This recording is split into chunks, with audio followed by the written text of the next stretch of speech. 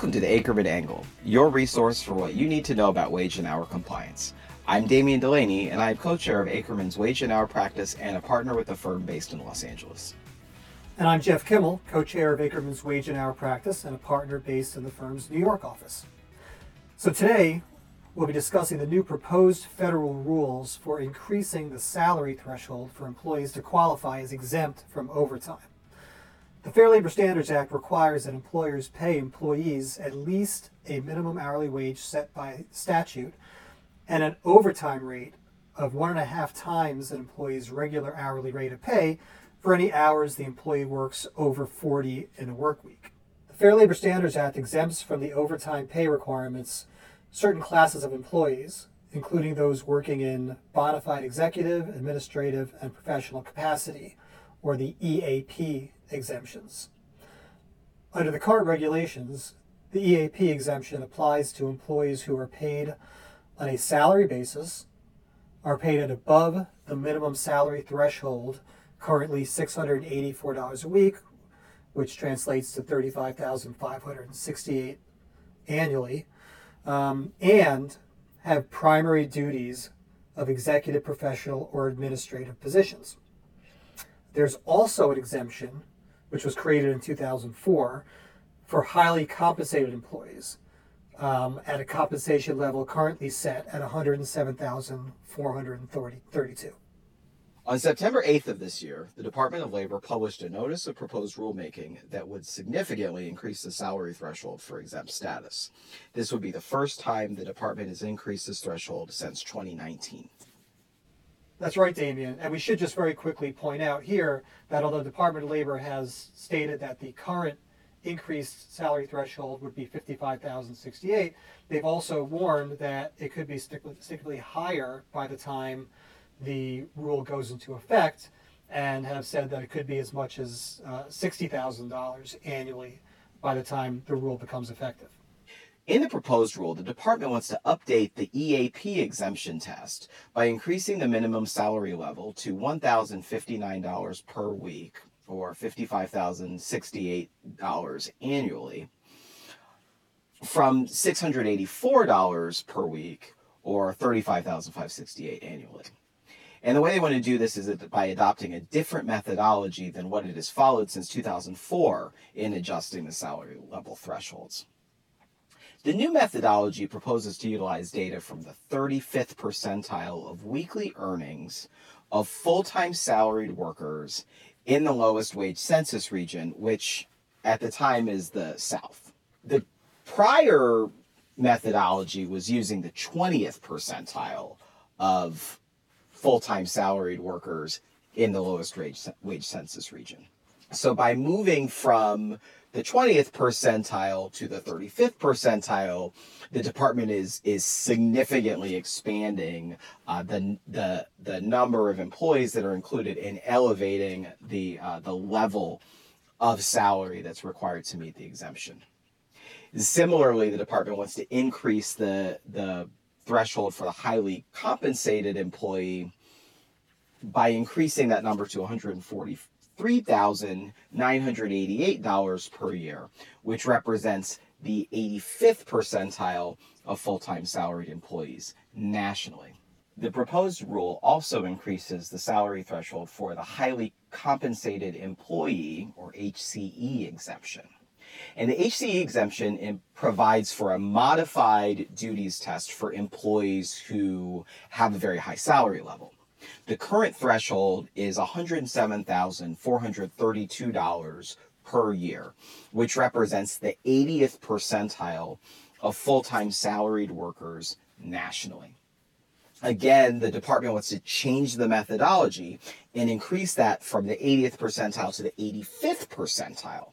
And that change in methodology ends up being a substantial increase in the salary to $143,988 per year. And then last but not least, and probably the most significant change in approach in the proposed rule, is that the department wants to establish and implement an automatic updating mechanism for the standard salary level as well as the HCE salary level that would result in automatic updates tied to those same methodologies of the 35th percentile for EAP and the 85th percentile for HCE that would take place every 3 years. There would be no comment period, no notice of new rulemaking. Those increases would simply happen by operation of law. Right, Damien. And, the interesting thing about that is that, as you noted, those increased are based on, a methodology. They're not set numbers that the thresholds are going to be increased to every 3 years. So we don't know, if this rule becomes a final rule and goes into effect, you're not going to know 3 years in advance what the next increased number is going to be. It's going to be based on, what the 35th percentile is, right, for the AAPs, and what the 85th percentile is for the HCEs. And that's going to depend on current data. So the Department of Labor has said that they're going to try to inform the public of what those expected thresholds are going to be, at least I think 120 days prior to the actual increases taking place. But for a lot of employers, that's not a heck of a lot of notice as to what these increases are going to be, because they have to make adjustments to their business as a result of these increases. They need to do audits and see who's going to be affected by this, and how many employees that are currently exempt from overtime are no longer going to meet the salary threshold, and therefore are not going to be exempt from overtime unless there's a salary increase, which then of course affects their financial projections and so forth. That affects their business planning, right? So, and you mentioned this, but just to kind of go back to it for a second, what's being proposed is increasing the threshold from the 20th percentile in the lowest wage geographic area of the country to 35th percentile. That's changing the methodology that's been the standard for the EAP exemptions for 85 years. So it's not, it's not, it is definitely out of the ordinary in terms of what they're trying to do. So Damien, considering the significant changes proposed by the Department of Labor, what do we see on the horizon for this proposed rule? There's a 60-day public comment period that is expected to close on November 7th, 2023, although it may be extended. But this is an opportunity for business owners and other employers to provide feedback to the department on the proposed rule. Presumably, the department will take some time after that to consider the comments, and then will possibly make revisions to the rule, but would expect them to adopt a final rule that in large part looks like the proposed rule that we've already seen. At that point, I think we can pretty well expect that there will be legal challenges from industry groups or other stakeholders who intend to try to fight the proposed rule in the courts. And it's impossible to predict how that will turn out, although, Jeff, we may be able to read some tea leaves in what's happened with prior rulemakings on this issue. Right, Damien. So we actually have a fairly recent precedent of this type of legal challenge, which is that in 2016, the Department of Labor under the Obama administration had also proposed a substantial increase in the threshold salary for exemptions from overtime and issued a final rule. That rule was challenged in federal district court in Texas, and the court in that case actually invalidated that rule, finding that the rule exceeded the Department of Labor's rulemaking authority, and essentially that an increase, that kind of change to the exemption rules was more akin to legislation and something that a legislature would have to do than an agency's ability or authority to change the rules, primarily because the salary thresholds were raised so significantly that the court agreed with the plaintiffs in that case that it changed the dynamic of overtime exemptions to put way too much emphasis on salary and less on duties, finding that the intention originally with these exemptions was that the duties test would be the real meat of it, But they wanted there to be a floor below which, you just weren't earning enough money to be considered exempt from overtime. And the court essentially found that by increasing that threshold so significantly in that final rule issued in 2016, that it was the tail wagging the dog. And that kind of change really needed to be done legislatively and not through agency rulemaking. So we have a very similar precedent. In that case, here where the Department of Labor wants to increase the threshold to a 35th percentile, back then in 2016, the proposed increase was up to the 40th percentile. So it's not that much of a difference considering that the standard is the 20th percentile of wages. So it's certainly going to be challenged, and we can't minimize the potential that it will be overturned, although you never know what a court's going to rule and what could happen on appeal. That's right, Jeff. And it still remains to be seen if the proposed rule is adopted in something resembling its current form, how these changes will affect the economy and most employers and employees in the country. It's also a good time to remind our listeners that there are several states that have their own exempt salary thresholds that currently exceed the FLSA threshold set by the Department of Labor, but may also be affected by this proposed rulemaking. In the majority of those states, the new salary thresholds that the department is contemplating will surpass the separate state-imposed thresholds that are higher.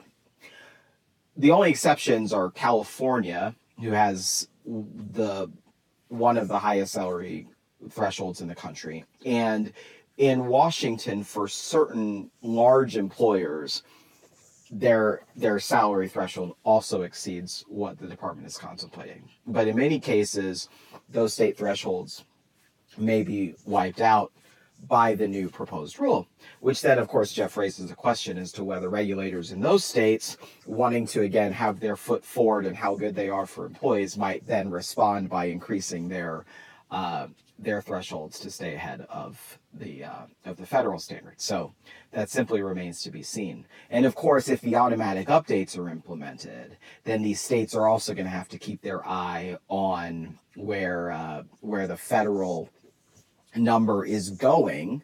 And it could be a little bit of a whipsaw for employers. In 1 year, you have to comply with the separate state standard, but in the next year, you have to comply with the federal standard. So it looks like it's going to be a little bit of chaos here, at least in the first few years, as employers adapt to this. Again, if the final rule is adopted in something like its current form.